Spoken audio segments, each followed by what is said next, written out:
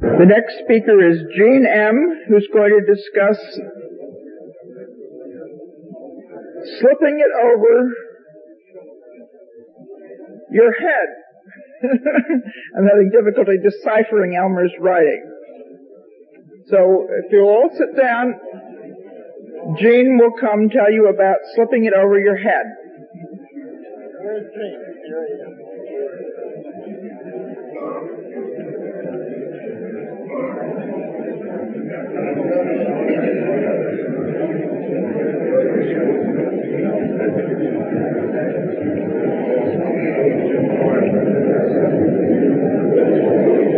Well, it's fun to be asked to participate in IDAA. You know, today I'm aware of so much more than I used to be aware of. Of course, I'm not certain of a lot I'm aware of. I'm aware, for instance, that I'm in Vancouver, and I'm not sure where that is. I'm aware that it's 20:05, and I sure as hell don't know when that is. Well,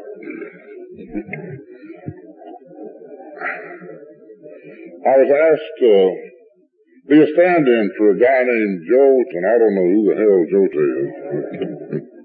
There's one thing today that I'm aware of, and I'm certain of, and I'm sure of, and that's that my name is Dr. Gene. I'm an alcoholic.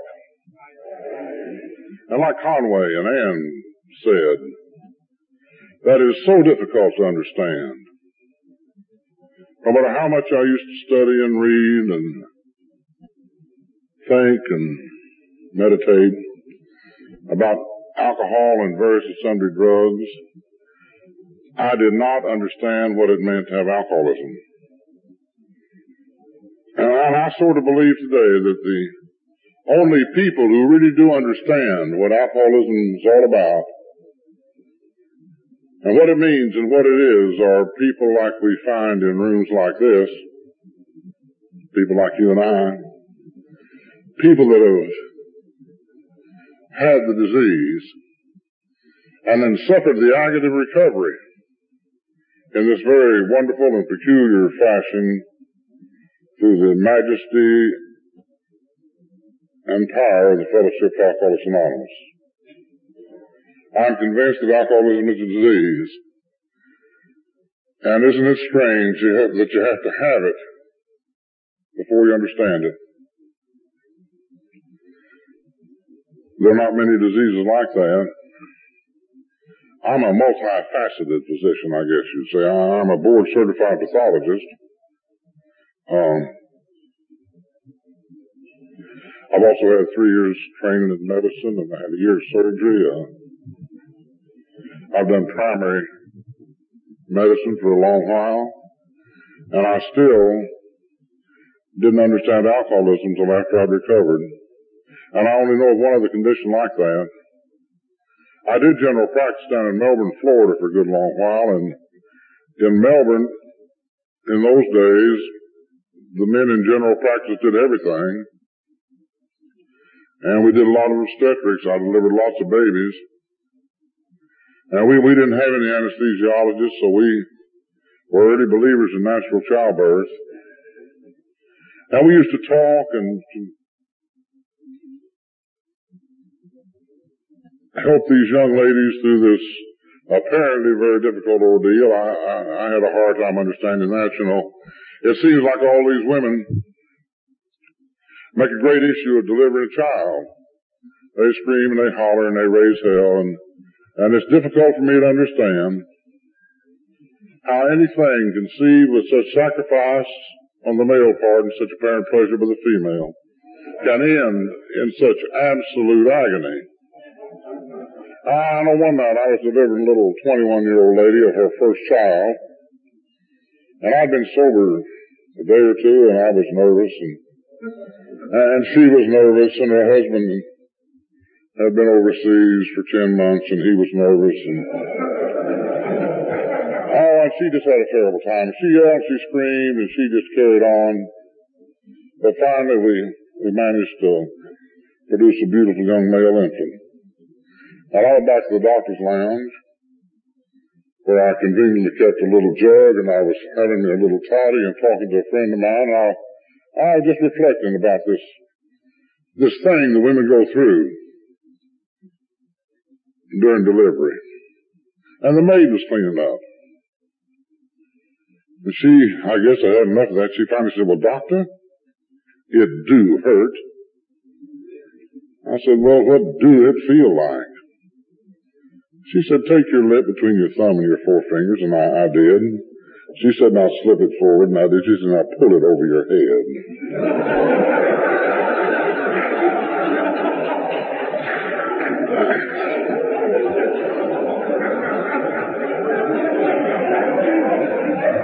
And you know,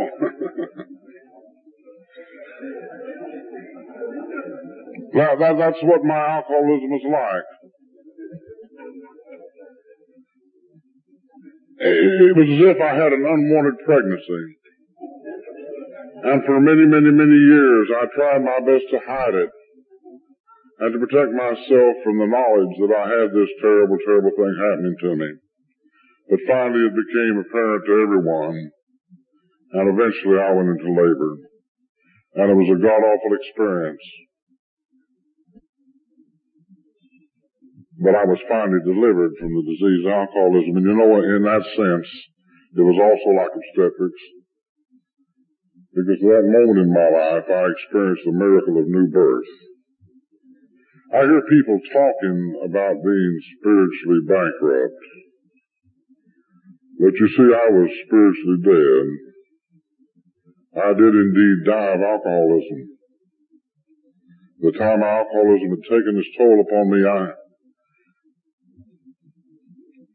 I had no vestige of humanism left. I was totally self-centered, self-oriented, and full of self, and I hated what I was full of. And I was creatureless. And I came to Alcoholics Anonymous, and very gently and very courageously, I was reborn. I don't believe people can understand this that haven't experienced it. I really don't. Alcoholism is a peculiar disease. The state of mind, the state of being that the alcoholic lives constantly in is uncanny and unreal. For many, many years I lived in a constant state of impending doom. Today on occasion I experience a state of impending goodness. And tonight I have such a feeling. I did general practice up in the mountains up in North Carolina for a while. I had an old fellow named John Jenkins, God rest his soul. He was an old mountain man. And John was stubborn and convicted and had had several courses in assertiveness. And he came to my office one day and he said, "Doc, I want you to pull my tooth." I said, "Hell, John, I can't pull a tooth. I'm not a dentist." He said, "You're a doctor, ain't you?" I said, "Yeah." He said, "Well, pull my tooth." I said, "John, I don't even know how to put that thing to sleep. You couldn't stand the pain." He said, "Oh, come on, Doc, this pain don't bother me none." He said, "A couple of times in my life I had pain of such intensity and such severeness that since then nothing's ever bothered me." So, "Aren't you crazy old son of a bitch?" You know, I got out my pliers, and I looked at that little tooth, and I said, "John, I'm going to have to cut the gum." He said, "That's okay." So I took out my pocket knife, and I wiped it off my britches, and I kind of incised the gum a little bit. And old John squished the blood around his mouth, and he spit it out. I'm like, Jesus. I got my pliers, and I pulled the roots broke off. And I got me a nail, and I prized out those roots. And I broke out in a sweat. And John just spit out the blood. I said, "Damn, man, didn't that hurt?" He said, "No." I said, "Well, John, tell me about the times in life that you've had pain that's immunized you against suffering." He said, "Well, Doc, is like this. Several years ago, a bunch of us was out hunting. And we hadn't had no luck. We'd hunted all day long and hadn't seen nothing. And long about 4 o'clock, I came across an old log there, and I leaned my gun up against a tree, and I kind of hunkered down. I was going to relieve myself. He said, but you know, unbeknownst to me, there was a bear trap chained to that log. I said, I guess I must have wiggled too big, because that bear trap went off and grabbed me. I thought, great balls of fire. And I could see the pulse pounding in John's neck, you know, and he was reliving this moment of agony. And I said, John, that was awful. He said, "'Twere." I said, well, John, when was the next time you had pain like that? He said, when I got to the end of that chain. and you know, that's the way my alcoholism was. Something had a hold of me. Something had I was suffering unimaginable pain continuously. And I was running through the present, full well knowing that the very next step, I'd get to the end of that chain, and I couldn't stop. And this went on for years and years and years in my life. And I was denied a memory of pleasure in drinking or taking pills. And I took lots of medication. I think I invented generic medication. I didn't care about trade names. I didn't care about if a little bottle of pills or a big bottle of liquid was labeled warning maybe have it for me, that was my drug of choice.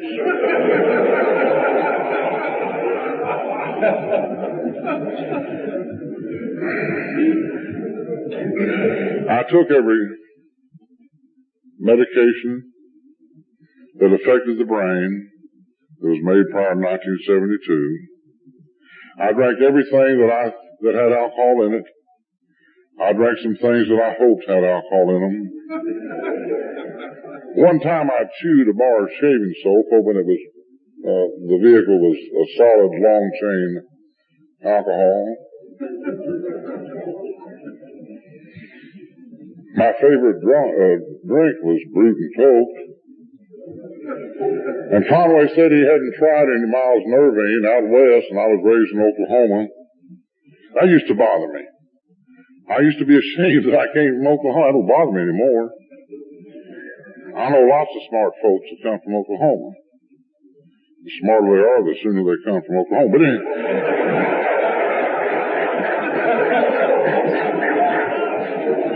Anyhow, there I was, see,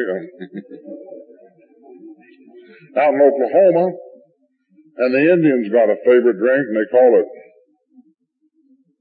Green Lizard. Green Lizard Circus style is Miles Nervine and Lucky Tiger Hair Oil. And that stays down. You don't, but it does. The last time I drank, I got drunk on Vitalis Hair Oil. And I didn't understand that. And I was confused and I was perplexed. And I was full of fear and I was full of anger. And I was so afraid. And I guess I do what all physicians do when they get a problem like this concerning themselves. They go see psychiatrists. And I did that. I saw 23 psychiatrists.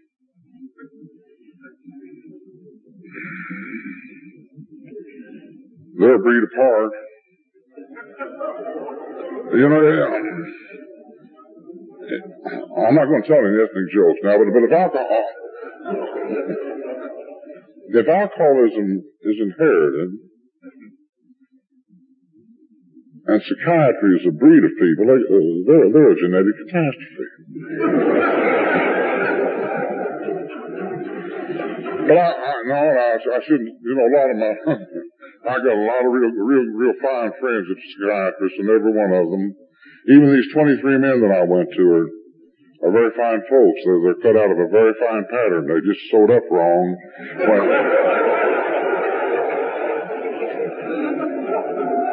But I love them dearly. But anyway, I made my way through the byways and highways of American psychiatry from Miami to Rochester and Boston.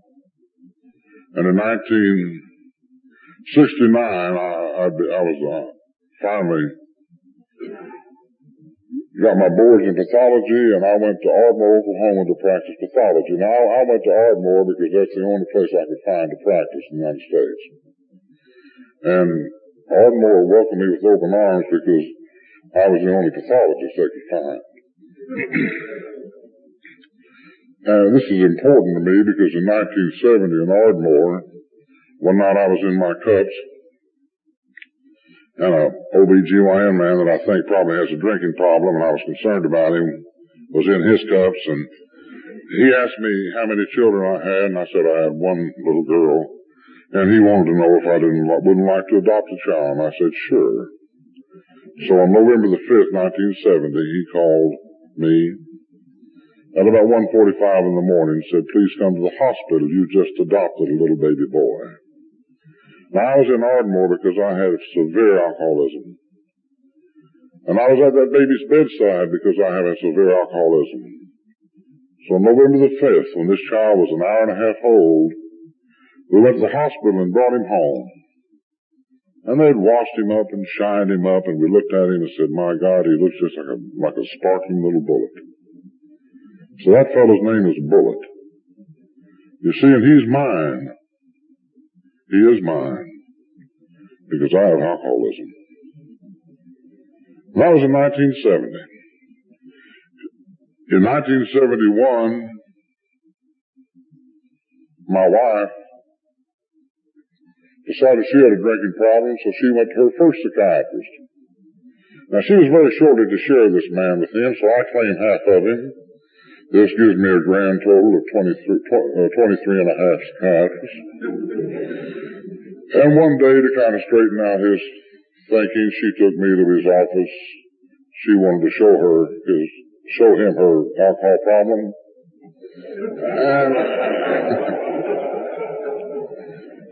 And you know, I can remember this.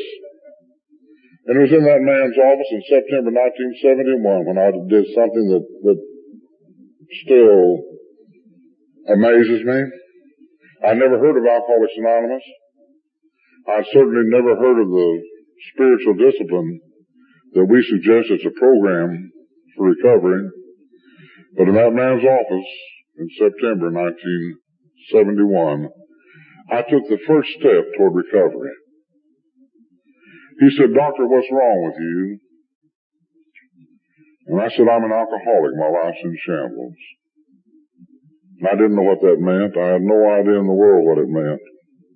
But I'm not sure that a suffering alcoholic at that stage in his disease process can have any concept about what it means to be an alcoholic. But I admitted it. I said, what can I do? And we talked for a while about my Blue Cross insurance policy, and he said, well, the best thing for you would be Alcoholics Anonymous. But I want you to come to my TA classes. So, and I've got to admit, TA works just fine. It worked well as long as I went. His classes were on Tuesday, and I attended faithfully for a week, and I did just beautifully. I remember going back to Ardmore with my wife that day, and full well knowing that now we've got this problem solved. You got alcoholism, so you got to watch how you drink. And the next day I went out and bought me a new Buick and 2/5 of whiskey and went out and watched how I drank and ended up in the emergency room of the hospital that I was a pathologist in, unconscious. Woke up on the second floor of that little hospital in that famous little Benton hospital gown. My wife always took my clothes.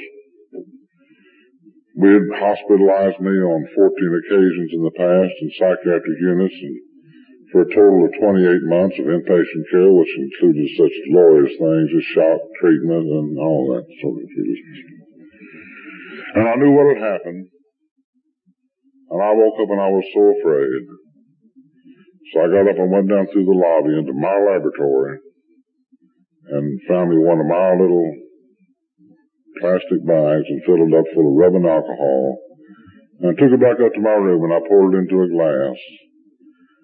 And I can remember looking at that and thinking, oh, I know I shouldn't, but if I don't, I'll die. So I drank it and woke up in ICU.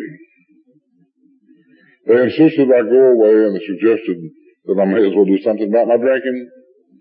So I went to a treatment center in Texas, Dallas, Texas, where I was introduced to the concept of Alcoholics Anonymous. This center was run by two very fine gentlemen in AA. We talked a lot about AA and about the disease alcoholism, but they didn't know something that I've since become convinced of. That for an alcoholic of my ilk, of my severity, the only possible chance for recovery is through the empirical strength of the spiritual discipline that we call the 12 steps. So on the 27th day of this 28-day program, we had 3 4-hour sessions on the recovery program called the 12 steps. And it was toward the end of this treatment experience that I was exposed to the therapeutic tool that I believe guarantees recovery from this most insidious of all illnesses. I'd have made it then. I'd been sober 28 days. I got out at noon. They gave me back my $5, and I went downstairs, and my wife was 30 minutes late. And there was a whiskey store across the street, and I went across and got me a bottle of vodka and drank it before she got there. Once again, she'd failed me, don't you know. So I went back to Ardmore after a therapeutic experience. My wife couldn't stand it, so we thought for a while and decided since I was only 44, I should go home to Mama. So I went home to Mama. Moved to Oklahoma City with my sainted mother. Mother was glad to see me. She was going to love me well. About 4 or 5 days later, she called my wife and said, "Come and get him. You must do something with him. I can't stand it." Now, my wife had been to Al-Anon, and she already had her black belt.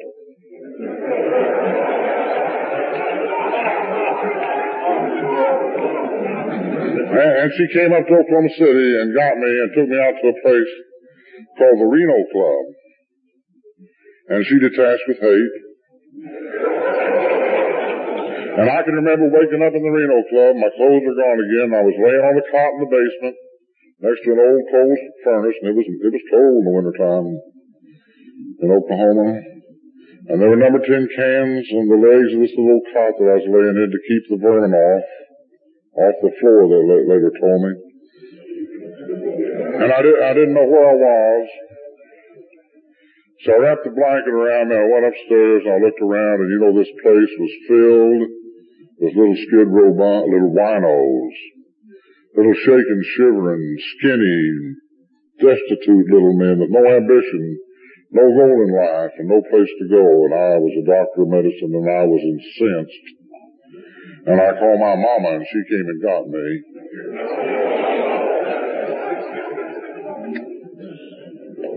Well, 4 or 5 days later, my mama called my wife and said, "You got to come get him and do something with him."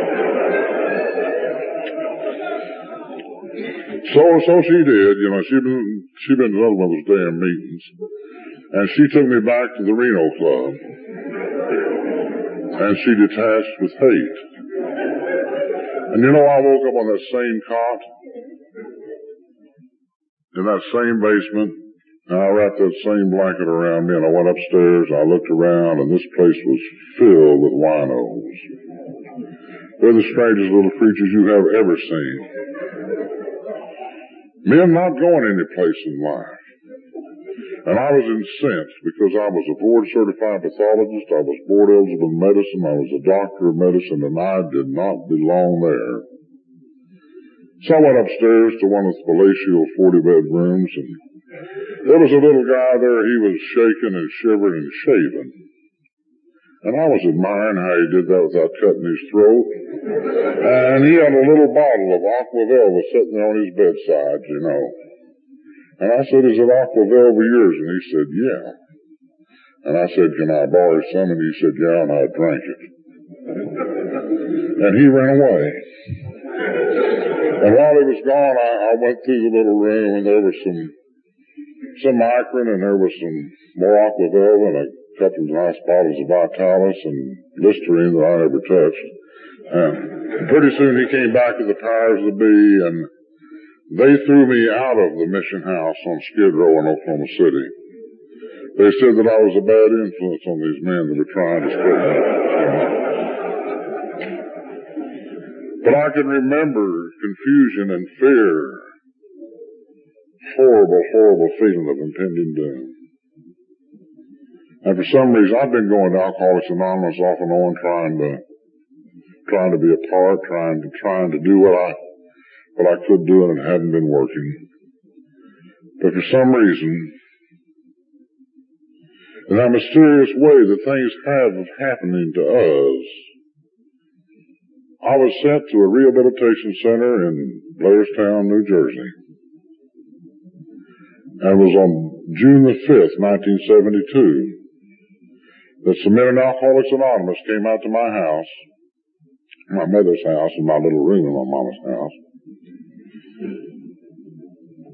And I prepared to go, but they were so solicitous, so they unpacked my bags and they took out all the things I didn't need to take with me. And they went through my breeches and my socks and took away my $20. And they put me on a plane in Oklahoma City on June the 5th, 1972. And they gave me $5 and they instructed the stewardess not to let me off the plane. And on that plane that day, I had 2 beers and 1 Manhattan. And I had no idea where I was going. I had no enthusiasm for living. I was indifferent. I was uncaring. And I was spiritually dead. And I got to Alina Lodge on June the 5th, 1972. I have some beautiful memories about Alina. It was, in retrospect, a wonderful experience. I started the men's liberation movement at Alina Lodge. It hadn't taken yet, but it was well on the way before I left. At that time, it was a 4-week course in how to quit drinking. And I cheerfully signed up for 4 weeks. 10 weeks later, I was still there.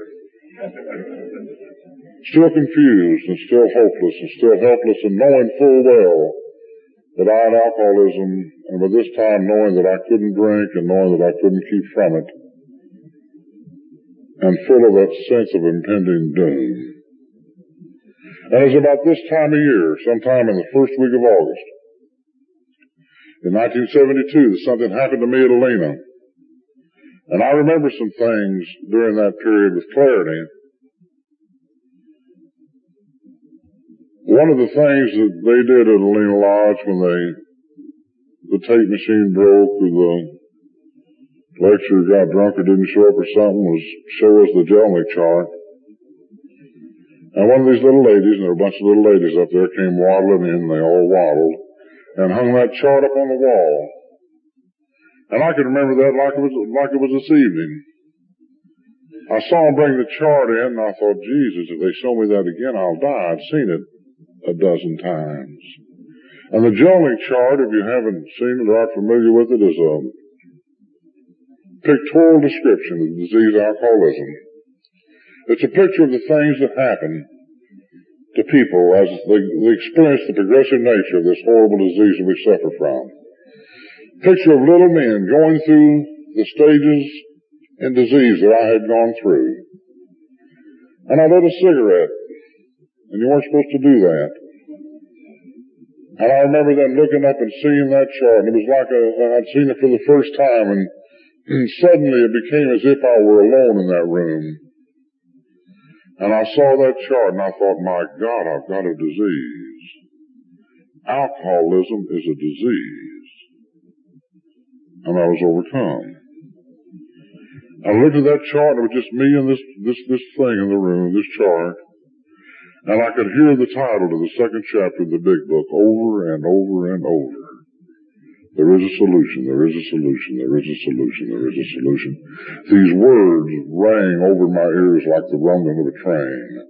And I saw this chart. I had a disease and there was a solution. And I could see almost superimposed upon that chart what John just read in the big book a few minutes ago. The chapter of the agnostic and our description of the alcoholic and our personal adventures before and after make clear three pertinent ideas. That we are alcoholic and can't manage our lives. That no human power could control our alcoholism and that God could and would if He were sought. There is a solution. There is a solution. And these are the instructions for recovery. So I went back to my room and I got out my big book and I started reading there where John quits. You know, the very next sentence says, being convinced we are at step 3. This is what it's all about, and this is how you do it. So I started on page 60. And I started reading that big book with a new technique. Reading to see what it said and not caring too much what it meant. Looking for the instructions to sobriety that I had come to believe were my only chance. And in those next 3 pages I read about me, over and over and over again, that I had to quit playing God. It doesn't work. That I had to find a new employer. Then I came to page 63 in the big book. And I read there what has become to be the most important words in the English language to me. On page 63 it says, we found it very desirable to take this important step with another person. Talking about the third step.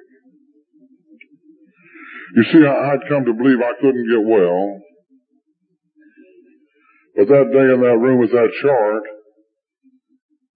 I thought I might get well. There was a solution that could work in me. And from that moment on, I believed that recovery was possible. Not very probable, but it was possible. And if these men who had outlined this course to follow, who had charted this pathway to sobriety, found it desirable to take the third step with another person, then for me it was absolutely mandatory. So I read it and I reread it. And I looked around to Lena and I found a little priest up there who was also a recovering alcoholic. And I showed him this part of the big book, and I asked him if he would do that with me, and he said, certainly. So it really came to happen that it was 11 years ago, from next Monday, underneath a pine tree on a hillside in the Pocono Mountains, with a priest named Thomas J. Cochran, on August the 8th, 1972, at about 3:30 in the afternoon, I turned my will and my life over to the care of God as I understood Him. And you see, all I understood about God then, and about all I understand about God today, is that God either is or He is not. And at that point in time, I'd lost the privilege of choice, because I knew if God wasn't, I would die. And if He was, I might live. So I turned my will and my life over to the care of a God that might be, in the presence of a priest named Thomas J. Cochran, at 3:30 in the afternoon on August the 8th, 1972. That has become a more significant day and time and moment in my life than any other. It's far more significant than my sobriety date. It's certainly more significant than my birthday. I had sort of thought that the clouds might part and there would be a big booming voice saying, this is my beloved Son with whom I am well pleased.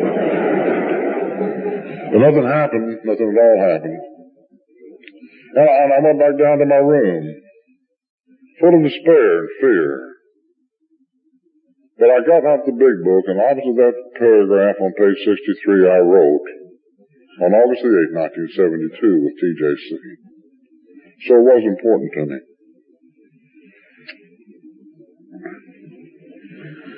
The next morning, August the 9th, 1972. And this is the way it was, because if it weren't, I wouldn't say it, because I'd be deceiving myself. I woke up that morning, and that feeling of impending doom and impending disaster was gone. That feeling of uncertainty and utter terror about the next moment had disappeared.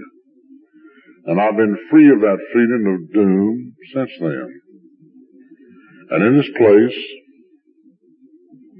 was and has remained a little sensation, a little awareness that it's going to be okay, it's going to be okay. You see, I hear people talking about the third step, and they talk about taking it every day. And that interests me, but I want to know, who do you take it with each day?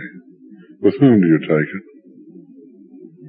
The third step to me has come to be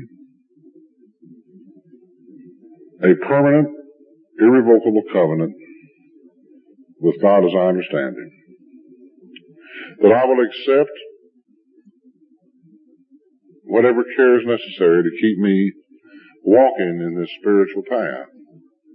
It's sort of like the parable of the wayfarer that was walking through the hills and came across a shepherd with a little lamb in his arms, feeding him. The wayfarer said, "Oh, is the little lamb sick?" And he said, "No." So this little fellow is self-willed. And it's sort of like the parable of the wayfarer that was walking through the hills and came across a shepherd with a little lamb in his arms, feeding him. The wayfarer said, "Oh, is the little lamb sick?" And he said, "No." So this little fellow is self-willed, and he won't obey it. He won't stay with the flock, and he won't listen to me or the dogs. And I'm afraid he's going to get killed or get eaten by the wolves. And the wayfarer said, "Oh, did he hurt himself?" And the shepherd said, "No, I broke his leg." And you see, this might well be what the third step's all about. It's only during those times when I am lost, confused, and full of self-will that I really must have the care of God. At those moments I'm certain I'll get it. And it might be that kind of care that's brought about by pain. I kept on reading the big book, and on the next page it says that this decision, though a vital and crucial one, is of little lasting value unless at once followed by a look at ourselves. So I did what the big book said, and I wrote an inventory, and I limited this inventory to the people, places, and institutions that I was mad at, that I was afraid of. That's really all the big book says to write down, you see, except then you're supposed to make some kind of liturgy about your sex problems. And I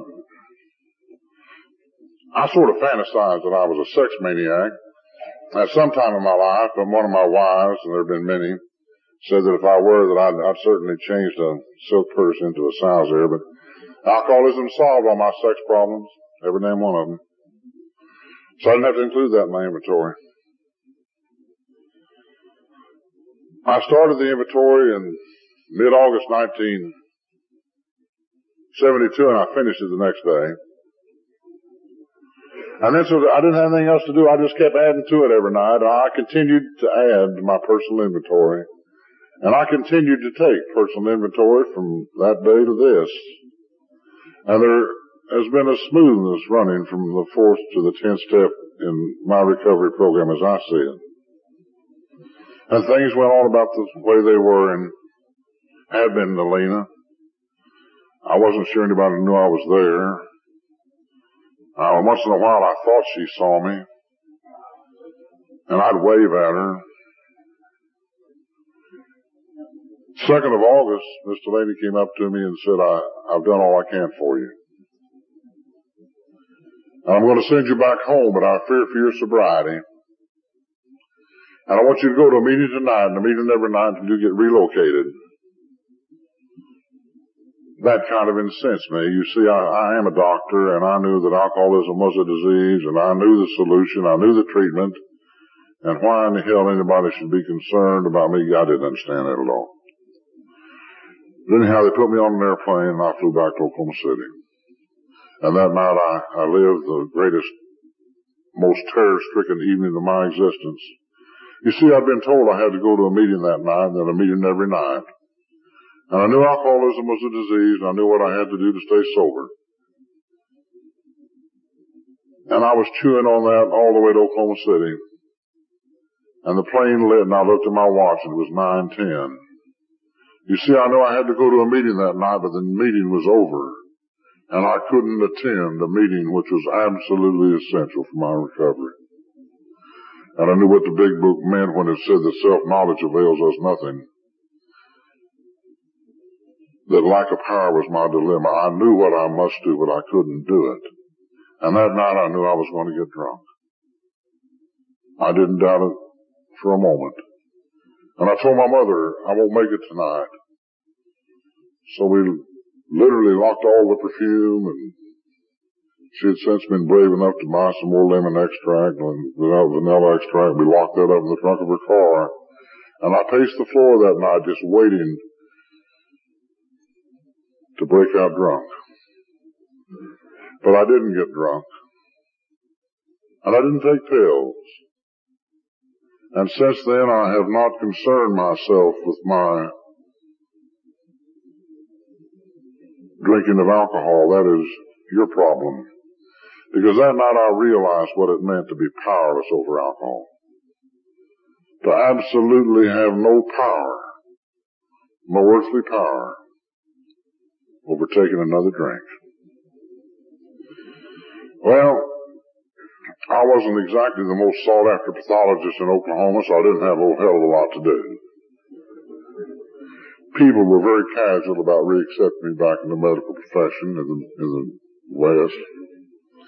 So the next 3 months I just kind of fiddled around and went to AA meetings and bothered my sponsor.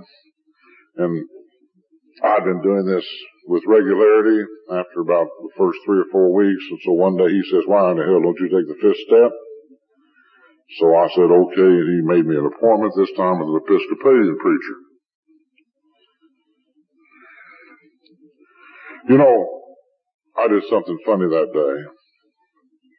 I had an appointment with this man at about 2 o'clock in the afternoon. So I went back in my little room in my mama's house that morning, and I got out my inventory. And I read it out loud, and I admitted all these things that I was and wasn't to God. Then I walked around and smoked a cigarette, drank a cup of coffee, and I sat back down and I read it out loud again. And I admitted all these things that I was and wasn't to myself. And then I went to this very, very fine man, and I admitted these things about me to another human being. And he was a very gentle person and a very understanding person. And I was so full of humility that I couldn't wait to get to a meeting that night to tell everybody what I'd done. So I began to deviate from the instructions. You know, the big book says that after the 5th step, we should get alone by ourselves for an hour and open this book up to these pages and read over these first 5 propositions to make certain we left nothing out. And if we found that we'd completed them to our satisfaction at that moment, that we should turn ourselves to the 6th and 7th step and direct our attention there. And I didn't do that. So the 6th and 7th step became the most difficult part of my recovery program. The most difficult stage in my development was step 6 and 7. I had me a list of defects of character, those things about me I didn't like, my arrogance, my vanity, my hate, anger, and fear. And periodically I used to flop down on my knees till I got calluses and ask God to take them away. I'd get down on my knees mad, and I'd get up madder because I was still angry. And the 7th step kept not working and not working and not working. And I'd go to 6th and 7th step meetings, and I'd be assured it's not going to work for a while, and I'd try so hard. This went on to about April 1973. And at that time I decided to write the 4th step again. so I could take the fifth step, so I could get alone by myself for an hour and prepare myself to take the sixth and seventh step. But my inventory wouldn't write. All that garbage was non-existent. So I didn't have anything else to do one day, and I got out the dictionary to see what the difference between a shortcoming and a defect was. And looked the word shortcoming up in the dictionary. The dictionary said a shortcoming's a defect. So I looked the word defect up in the dictionary. And this is something I think every serious student of his own recovery program should do. I really believe this. You see, I had a list of what I considered defects of character. Those things about me that I found obnoxious, and those things about me that had been pointed out to me were obnoxious. These things I was that made me unacceptable to myself, my friends, and my God. But my dictionary said, and every dictionary I've looked at since then says, that a defect is something lacking that is necessary for completeness. That a defect is a deficiency. And I looked at my little list, and I wasn't deficient in any of those qualities. Those are my lawsuits. Those weren't my shortcomings. And I wondered if I was brave enough to look back at my inventory and look back at this list and to look through that, to look through what I was, to see what I lacked, what I needed, what made me so incomplete. And I needed it so badly that I was willing. And it's one thing to be willing to be free of hate. But it's entirely different to be willing to love that object of hate. And I had to be willing. And I came up with a new list, don't you know? List of traits of character that I did not possess. Deficiencies of character that were outside my ability to experience. I came up with a new list of things, of deficiencies, of defects. The lack of understanding my fellow man. The lack of care for him, concern for him, and consideration. The inability to let my fellow love me, and certainly the total inability to love those I held most dear. So it was in April 1973, with a new list of defects, a list of deficiencies of character, that I did indeed get down on my knees and ask God to please remove these voids from me, those that I know about and those that I'm unaware of. And then I knew what the big book means when it says you have completed step 7. Because I believe at that moment that I became whole again. And then I could become those things that prior to that time I could not achieve or attain. Oh, I got up from that session exactly the same pitiful, obnoxious creature that entered it. But now I had the ability to grow. And I'd entered a spiritual kindergarten. And as I look back on my recovery life, I believe this was the beginning of spiritual change. I believe that in me, change to a more wholesome creature was only possible with the intervention of God. That I had to be made once more plenipotential. And from that moment on, I had the power to change, though I wasn't aware of it. Like I say, I've been continuing this crazy 4th step. I've been doing the 10th step since I'd finished my 4th step. And I had in my inventory a list of people I'd harmed, and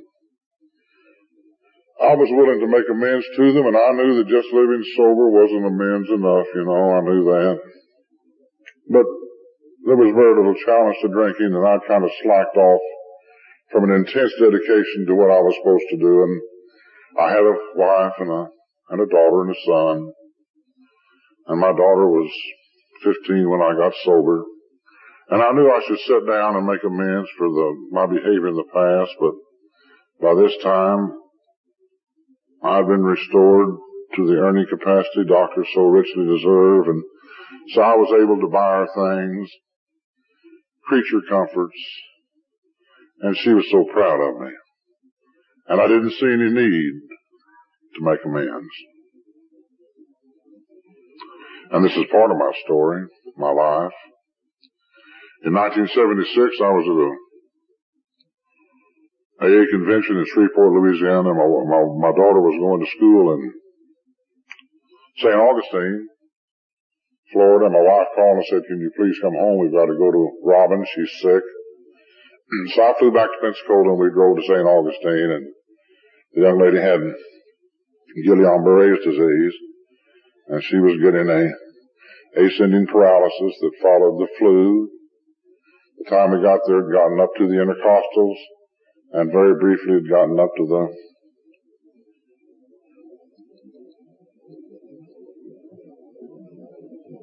lower spinal cord and was approaching the central nervous system. I flew back to Pensacola to arrange coverage, and as it always happened, while I was gone, they had to do a tracheotomy to put her on a life support system because she'd become paralyzed, couldn't breathe. When I got back to St. Augustine, paralysis was complete. She was on a breathing apparatus, and I was so afraid and I didn't understand. And I went to the family room, and I sat there, and I suddenly became aware that Robin would be okay, Robin would be taken care of, that all we could do was support her. And my fear went away. And as Guillain-Barré's disease will do, it started to recede. And after about 15 days, she could blink her eyes. And so I flew back to Pensacola to arrange air ambulance service to bring her home and let her recover. And I got back on November the 15th, and early in the morning on November the 16th, my wife called and said, "Robin just died. The tracheotomy had perforated her trachea, and she had a fistula into the carotid artery, and she had exsanguinated, and I didn't understand." And Alcoholics Anonymous came and took me to my daughter. Other members of Alcoholics Anonymous came and stayed with my son. And I went back to St. Augustine and brought my child and my wife back. I'd always thought that funerals were barbaric, primitive, and that expressions of sorrow were infringements upon the rights of the person who suffered the loss. But the next morning I went to the funeral home alone. For all the beautiful, beautiful flowers and the expression of the essence of care was there with my child.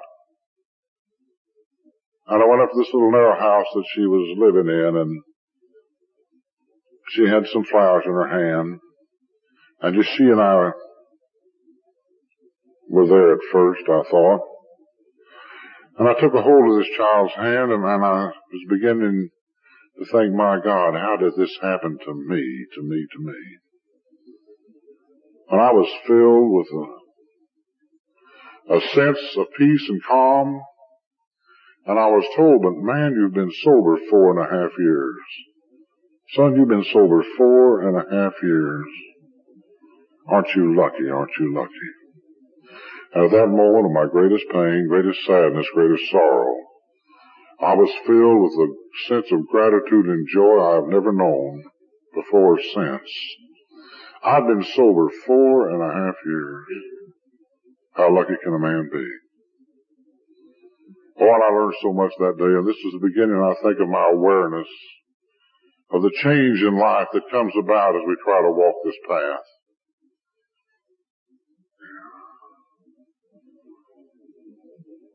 I was aware of gratitude, and I knew what the big book means when it says that God does for us what we could not do for ourselves, because At that moment, I full well knew that Alcoholics Anonymous had taken from God, as they individually and collectively understood, the most beautiful gift I was ever allowed to give my daughter, and handed it to me that I could give it to her, Dulce Leda, a sober daddy.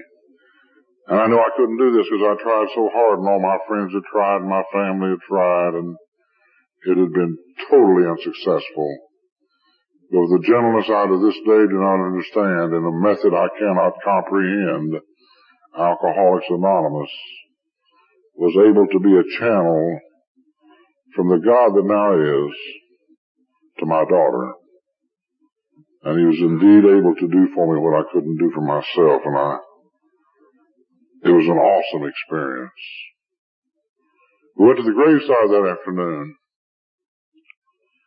and the family sat down, and our friends and our spiritual support gathered around us, and as the preacher started talking, I could hear the people around me whispering and drawing closer, and after the service was over, they came up to me and said, "Did you see it? Did you see it?" And I said, "Did I see what?" "Why, the beautiful yellow butterfly that came to the casket when the preacher started talking and visited every flower, and then left just as he finished." And no, I didn't see it.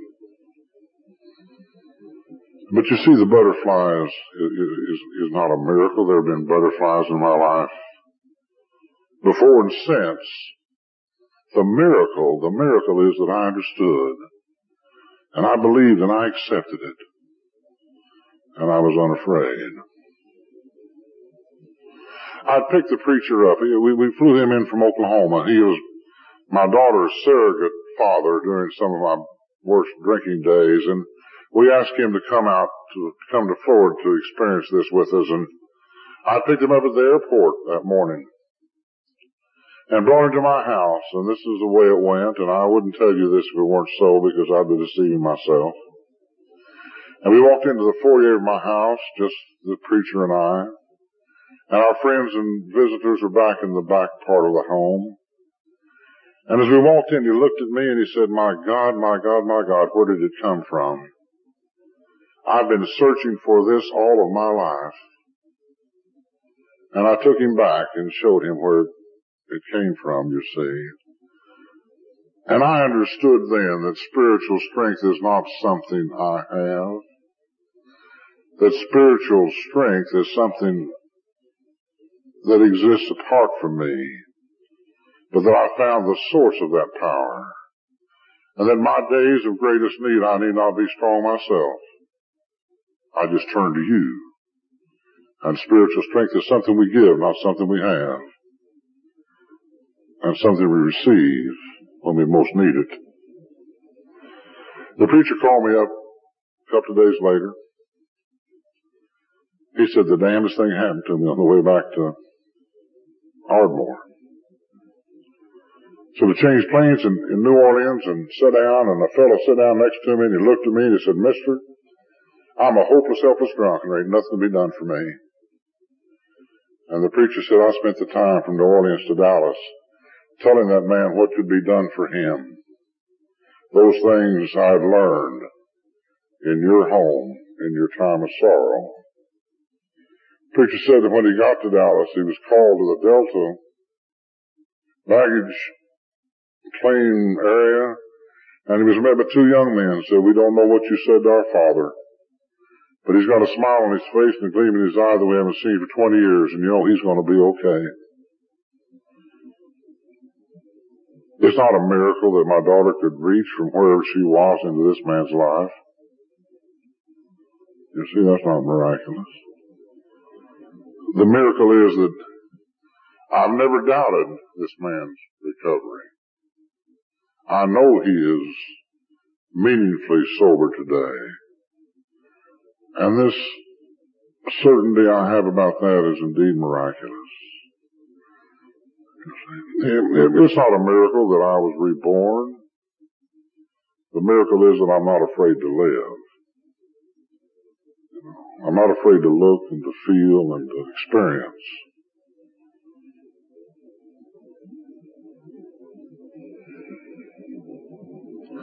So many things have happened to me in recovery.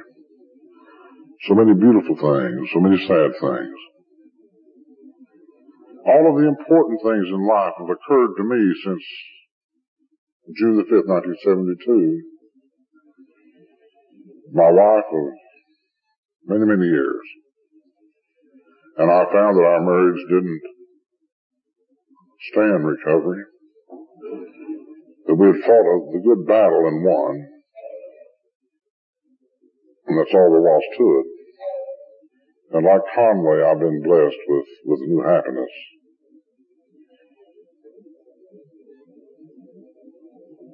My wife for 20 years is getting married Saturday. And it's a pleasure to know she'll be well and will have recovered from the terrible catastrophic years we had together.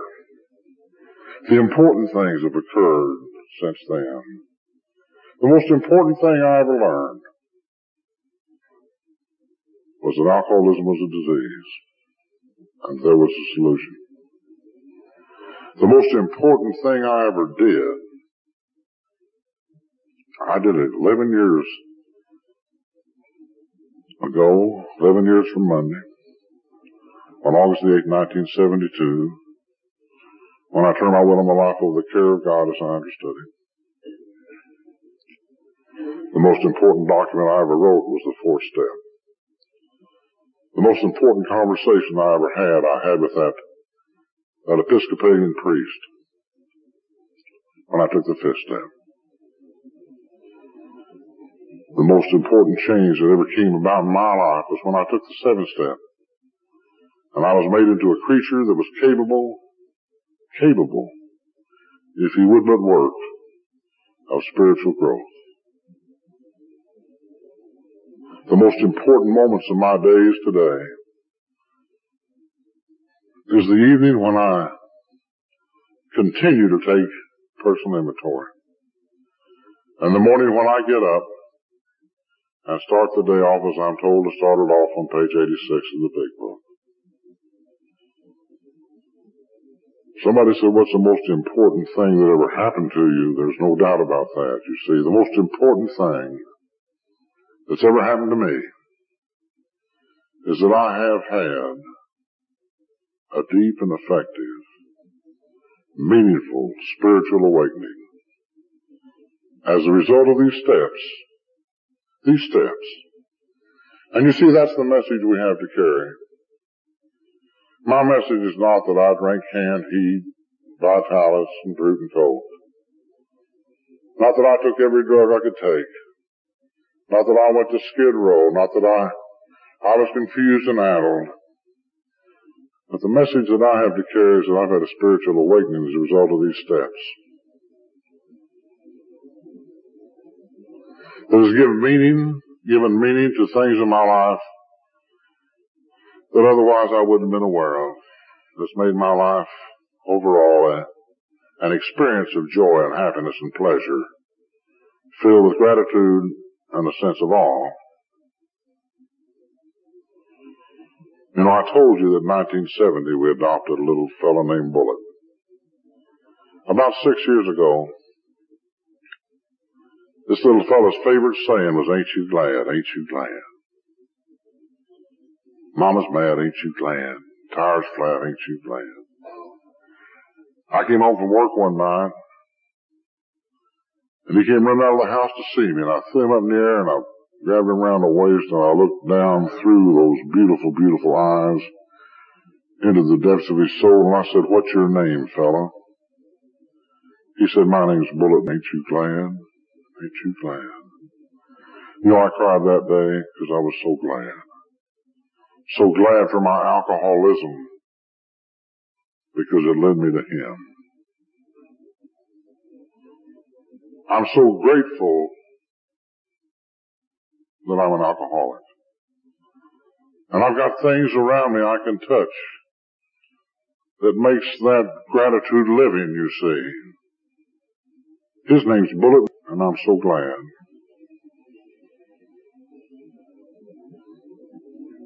I'm grateful for your alcoholism.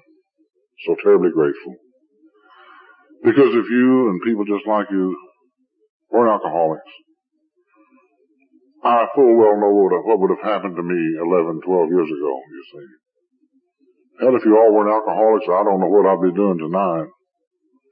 But more important than that, I don't know what would happen to me in that day that's yet to come when I'll have no mental defense against the first drink, and I know it's coming. If I had to face that alone, I would be so afraid. But I know that because of your alcoholism, when that moment comes, there'll be a source of power next to me that I can reach out to touch. Or if I'm too weak to reach, a source of power that will reach out and touch me. I'm a lucky man. And if there are people here, you know, who are somewhere near where I was 11 years ago, and you want health and happiness and a lifestyle you can't even imagine, then all you got to do, you see, is pick up this little book and do what it says to do. But if you say, well, I can't believe, I'd love to do it, I can't believe, well, I'll tell you someplace you can start, my friend.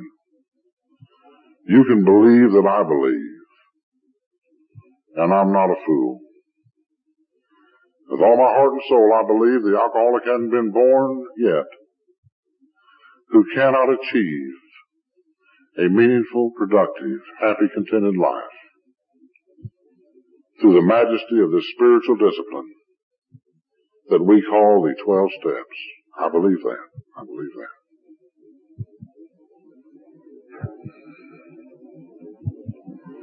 Bullet makes my alcoholism important. You people made my recovery important. When you made me aware that you'd given me the most beautiful thing that I ever possessed. When you made it possible for me to give my daughter the thing she wanted most, a sober daddy. This makes my recovery the most significant thing in my life. And for that, Robin and I will be eternally grateful. Thank you so much for sharing with me, for listening, for being here. And thank you in advance for taking care of my sobriety.